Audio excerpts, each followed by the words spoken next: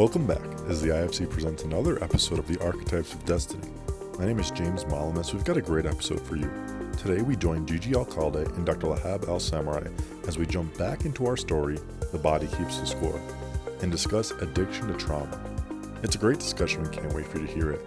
If you enjoy the IFC's The Archetypes of Destiny and want to support, make sure to rate the podcast 5 stars on iTunes and wherever you get your podcast.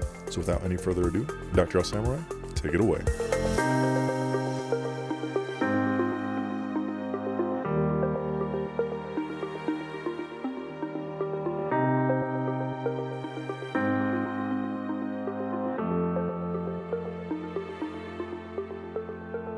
Welcome back to another episodes of the Archetypes of Destiny. I am Dr. Lahab Al-Samurai, and with me is Gigi Alcalde, and we are the Archetypes of Destiny.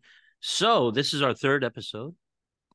We're very excited. We are working with The Body Keeps the Score, and we are going to jump into that. So with that, Gigi, how was your week? Or a couple of weeks? Good. Down for a couple of weeks. Where did you go? I was in Kauai for vacation. Yeah. Beautiful place. Yeah. We were very lucky and blessed. The hurricane didn't hit Kauai and Maui. It's really devastating what's going on there. And, but yeah, very grateful for that experience. So just getting back to work and catching up. Well, it's great to have you back. So we were going to jump back into our story of The Body Keeps the Score. Yes. And this week we thought we'd cover a part of our story. We're going to move to chapter 3. But before we move in chapter 3, at the end of chapter 2, there's a divider, there's a new heading. This is on page 31. And I quote, "Addicted to trauma, the pain of pleasure and the pleasure of pain." So this is how he starts. It's a little controversial title, but it makes sense in terms of how we think of trauma. Why do so many people hold on to the idea of pain is okay? Or that pain is livable or should be livable. So, right. Gigi, what are your thoughts about? Yes, this topic where I think it's very interesting and so relevant to our work, because essentially the question that Dr. Vanderkolk was asking himself when he was noticing his clients with a history of trauma kind of gravitating towards new traumatic experiences or trouble or, difficult or dangerous situations in their lives. And he was questioning himself, well, if they gone through so much pain, why are they, again, getting into this abusive relationship when you have a history of, sexual abuse? I think it's one of the cases that he talked about in the chapter, and he was kind of questioning, why is that happening? Why are people repeating this trauma cycles or putting themselves into these situations that are potentially re-triggering the trauma? So I think the explanations that are given here are really helpful for clinicians to better understand how the brain works, and how you were talking earlier in our kind of discussion prior to the podcast, how that becomes the pleasure pain cycle. And I would love to kind of speak more to that. He starts talking about Freud, and he says Freud had a term, and this is on page 32, second paragraph. Freud had a term for such trauma reenactments, the compulsion to repeat. He and many of his followers believed that reenactments were an unconscious attempt to get control over a painful situation that they eventually could lead to mastery and resolution. And then he says there is no evidence for that theory. Repetition leads only to further pain and self-hatred. In fact, even reliving the trauma repeatedly in therapy may reinforce preoccupation with fixation. So I think what I think what Freud and his followers got clued in on was this compulsion, if we take just part of the theory, which is the compulsion to do it again. Okay, well, why would we compose? What we know now from the field of the brain, because we are advancing like in huge steps. What we're doing in decades is hundreds of years of work that are being erased and rewritten as we speak. So the brain, when it's under duress, takes care of itself, which means that it has active defense mechanisms. So when the body is stressed, and for a long period of time, when it's triggered, the body, the brain releases endorphins.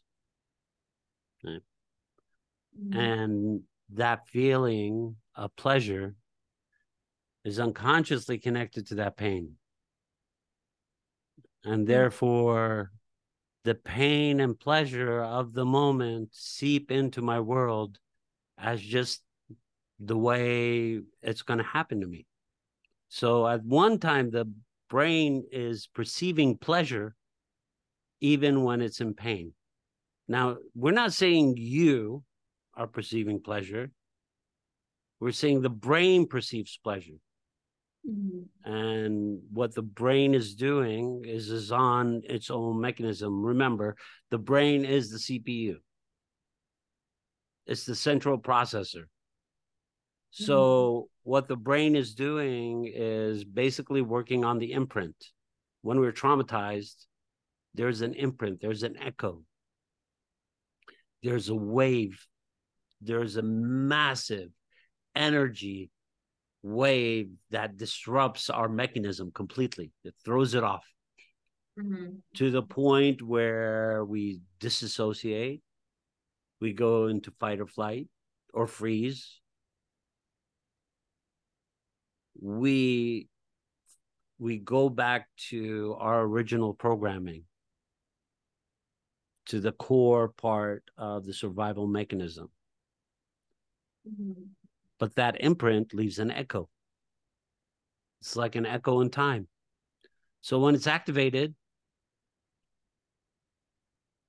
we're activated, and the pain starts, and the pain moves through us, and we become very upset and angry, and the brain releases endorphins. So you feel good.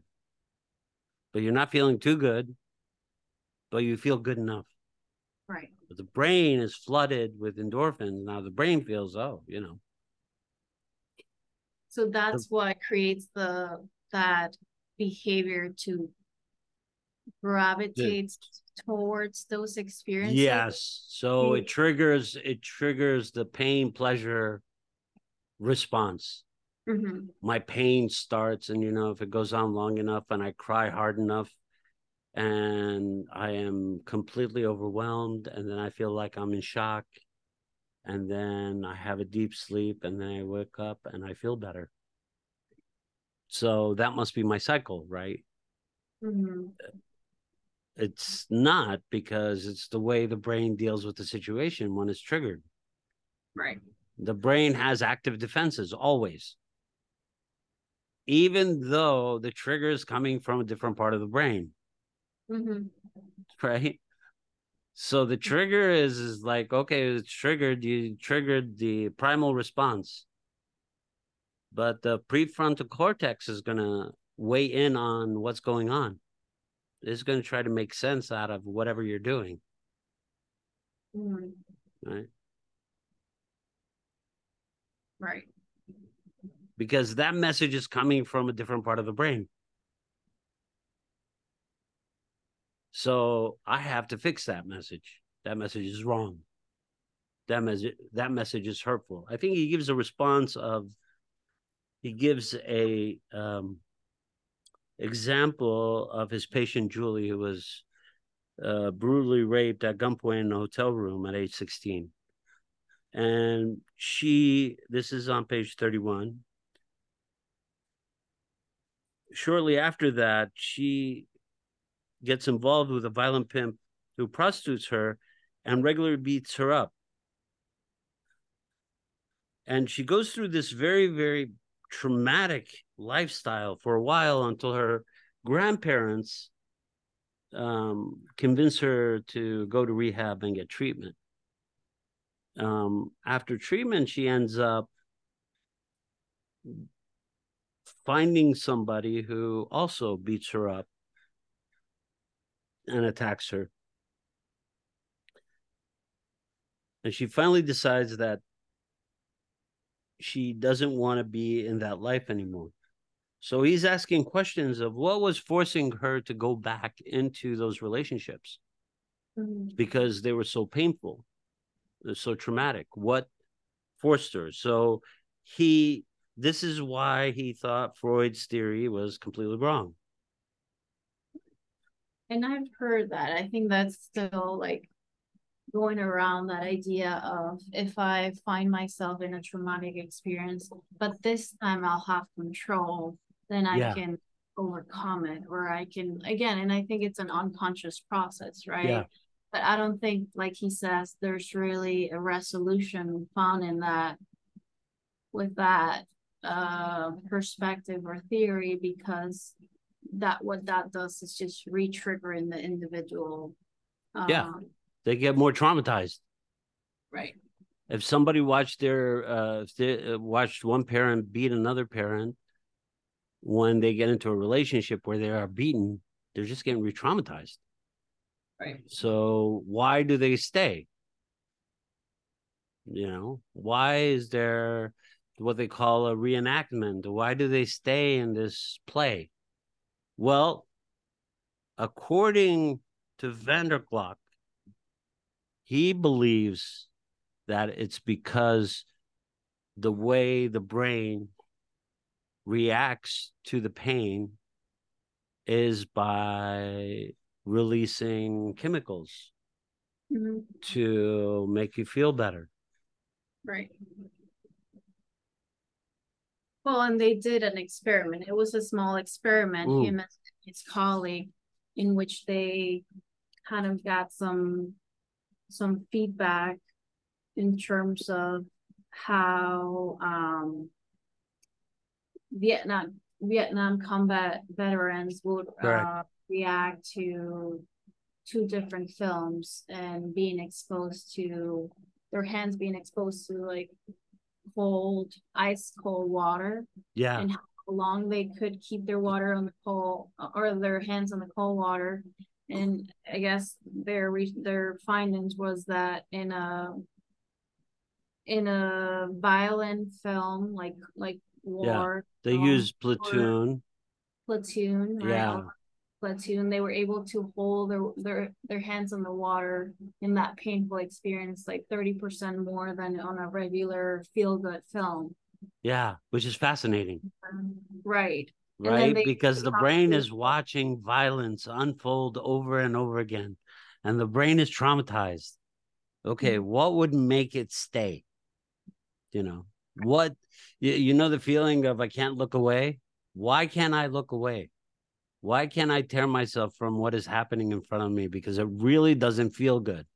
At the same time, the brain is releasing different chemicals, serotonin, endorphins. Right. It's releasing those chemicals into the brain. It's flooding your body with it. Right. Well, they say we then calculated the amount of analgesia produced by watching 15 minutes of combat movie was equivalent to that produced by being injected with 8 milligrams of morphine, about the same dose a person will receive in an emergency room for crushing. Can you imagine? So can you imagine? So you basically, that's like going into the emergency room and they like give you a shot and you're like, everything's okay.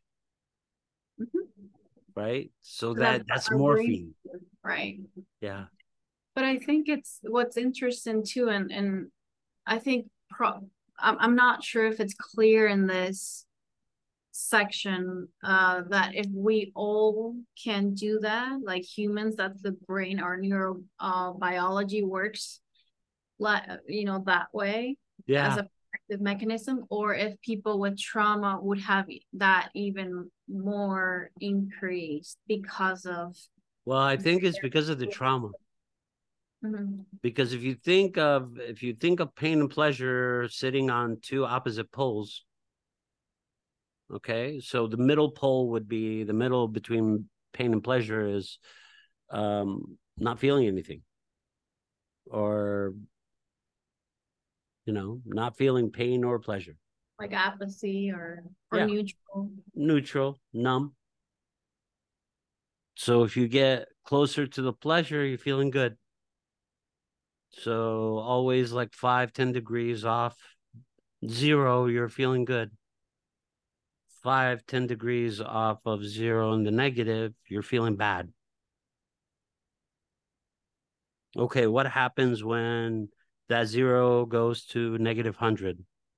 Mm-hmm. Well, so you go into this state of real painful trauma. You start to relive the trauma. It's almost like having a flashback, a really horrendous flashback. Right. So what the brain does is trying to treat itself. Right.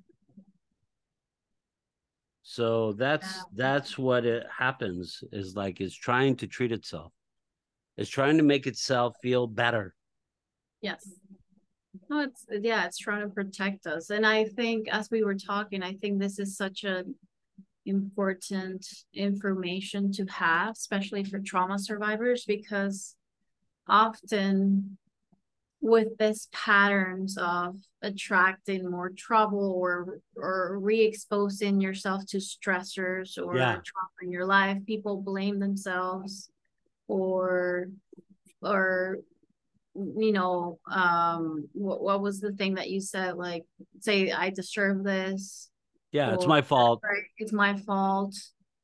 And I knew better. Right. But when in fact, again, you might be just hooked in that pleasure pain cycle.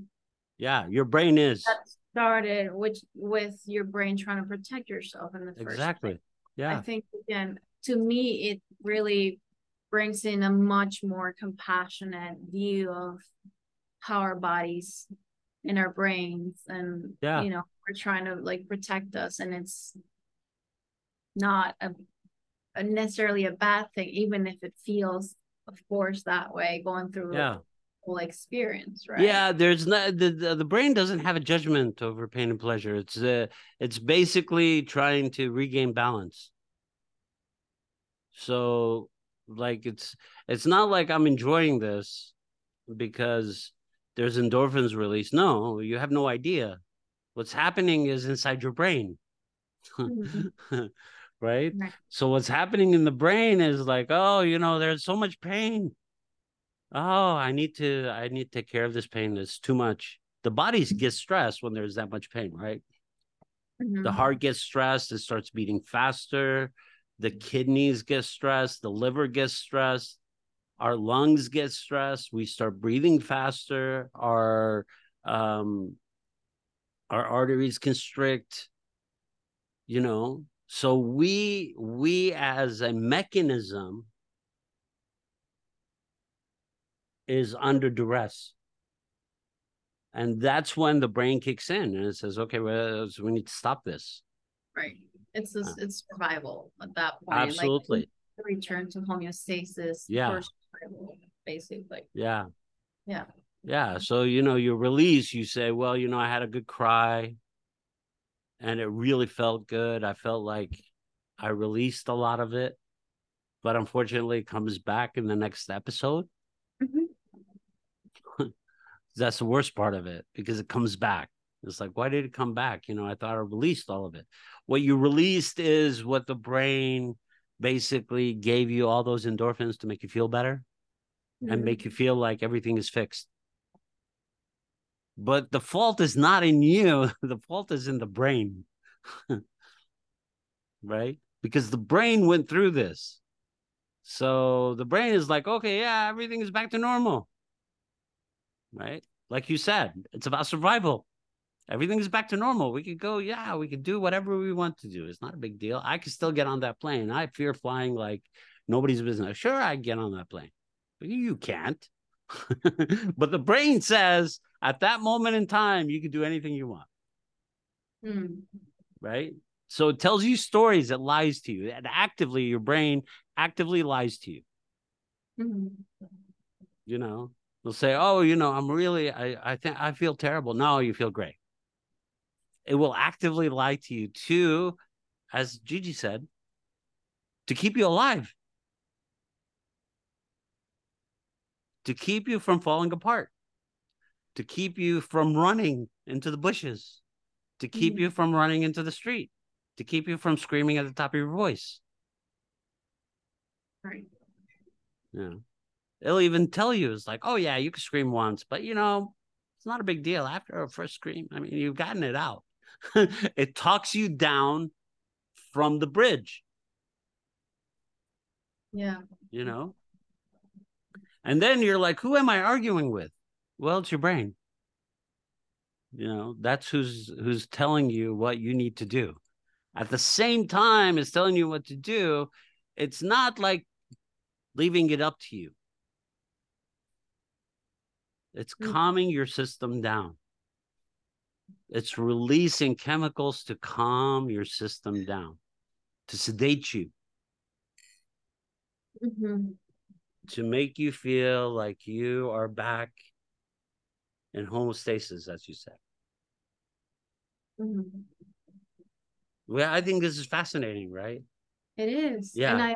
And I'm thinking as you're talking to how do people with trauma have a higher threshold for pain because of this mechanism that has been in action for obvious reasons. Because I've in my experience, and I think probably yours, with people working with people with trauma, they've gone through so much, and sometimes like, how did you do that? You know, how the resilience is just honorable and incredible. And I wonder, yes, how do you get through that in those, you know, through that life and are here right now, you know? So I'm thinking how, I don't know, I've always thought there's, and I think I had clients, if I recall well, saying that, you know, I can handle a lot of pain, or that wasn't that bad, or when it's objectively a really challenging experience. So I'm not sure if that's been your situation or. Yeah, absolutely. Yeah. I think a lot of people I see a lot of my clients when they tell me about how they survive day to day, when they tell me their stories, I'm blown away. Because it takes a superhuman ability to be traumatized and to be able to go about your daily tasks, to raise children, to have a relationship, to cook food, to go to work, to play, to have fun, to go hiking, to go swimming. It takes so much physical and psychological energy just to get through the freaking day. It's amazing. So when they tell me about what they deal with internally, because I like you, Gigi, we sit and we listen to the internal reality. They could tell us about their external reality, but what we're really listening to is how their internal world is formed. Right. What's going on in the internal world? How is it being kept together? You know, then this study, or this anecdotal study, I'm sure this is an old book, by the way. This is about 10 years old. So I am sure we have moved on in terms of what we know about the brain. The brain is one of the most advanced CPUs, actually the most advanced CPUs on this planet. So you're talking about AI. Where did that idea come from? That came from your brain. You're talking about rocket ships. You're talking about engineering projects which defy logic. You're talking about the brain. You're talking about going to the moon. You're talking about the brain. Mm-hmm. You're talking about building microscopes and seeing things that we didn't even know existed that are in an invisible world. You're talking about the brain. So this complex structure, right? It does everything. Even when parts of it are not working, it will compensate. So what we do know about the brain is it compensates. So if one part is not working, it'll start using another part. If one part is damaged, we know this from brain injury, another part of the brain will start to take over aspects of the work. Right. Right? Because that part of the brain was damaged. We know that the personality changes because a certain part of the brain is damaged. Why is that? Because it's the mechanism that keeps everything functioning, everything moving along, every part of you ticking along, right? So we have these two centers between the brain and the heart. The heart is the other CPU. Right? So what the brain is doing is it's working with the heart. It's like the heart is too stressed because you're stressed, because you're in a lot of pain. The heart is like beats faster and faster and faster, getting blood to flow, getting more oxygen to the cells, but it's also activating the brain. It's also telling it, I need you to take care of something. I need you to fix this. We're under stress. So two systems that work as one, back and forth, back and forth. Fascinating. Yeah. Yeah. The study about pain and pleasure, the way the brain perceives pain and pleasure, not the way you perceive relief, not necessarily pleasure. Right. Although some people will say, it feels good. I feel bad first. I hate myself, but then it feels good. That's what the brain is saying. The brain is saying, no, that's enough. You felt bad long enough. Right. And these webs in trauma and the way they work within the brain, right? So the trauma, again, it's a vibrational, energetic disruption to the system, right? It throws it into chaos. So that leaves an impression, an energetic impression. Right. That would be the complex. Would that be the complex? Yeah. The complex arises when the trauma hits to contain the eruption, to contain the imprint, this impression that is left on the psyche, to contain it. Right? It gobbles it up, it attacks it, it throws its arms around it and says, okay, you're mine. Because it's there to protect you. Right. So that's another way of, in this scenario, the mind or the psyche protecting itself too. Absolutely.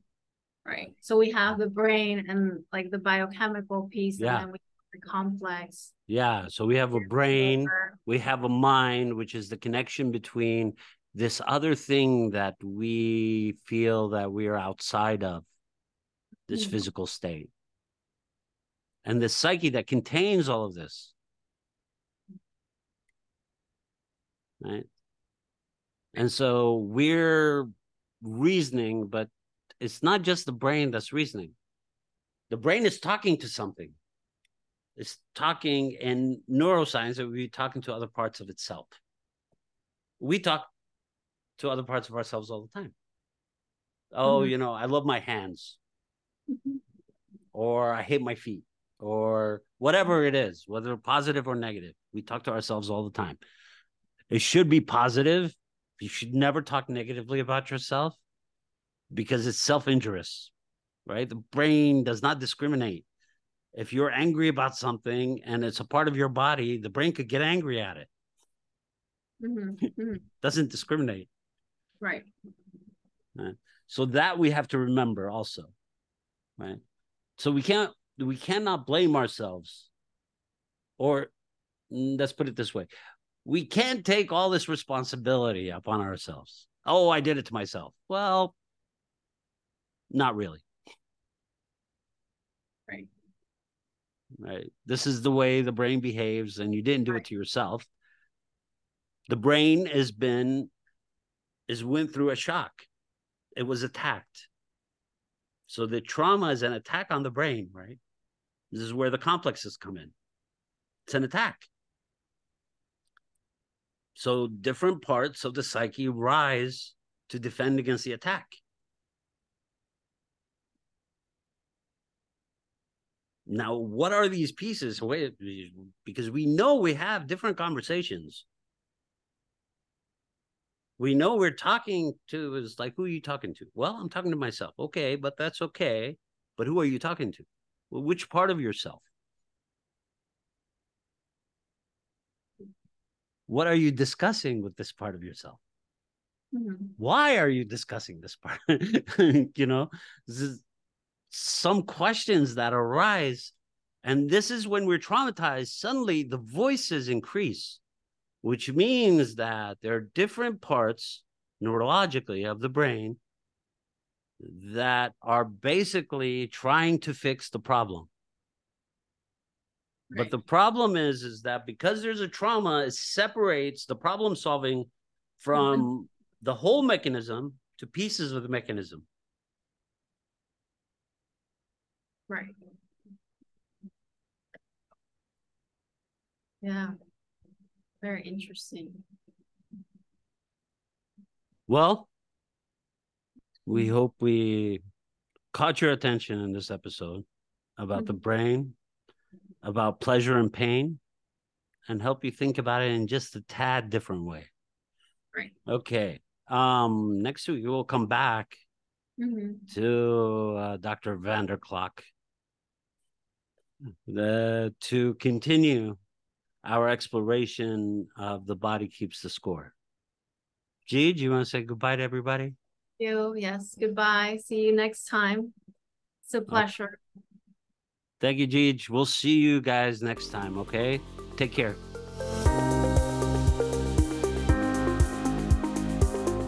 Thank you for tuning into the Archetypes of Destiny. We hope you enjoyed hearing from Dr. Al Samurai and Gigi Alcalde. You can also find us on the IFC's YouTube. Make sure to check out the JAMP Institute for Training's The 4 Archetypes podcast as well. The IFC is a non-for-profit institution. We do not have any paid advertising for our podcast, but we do accept donations. All donations and contributions are tax deductible. You can find more info at instituteforconflict.com.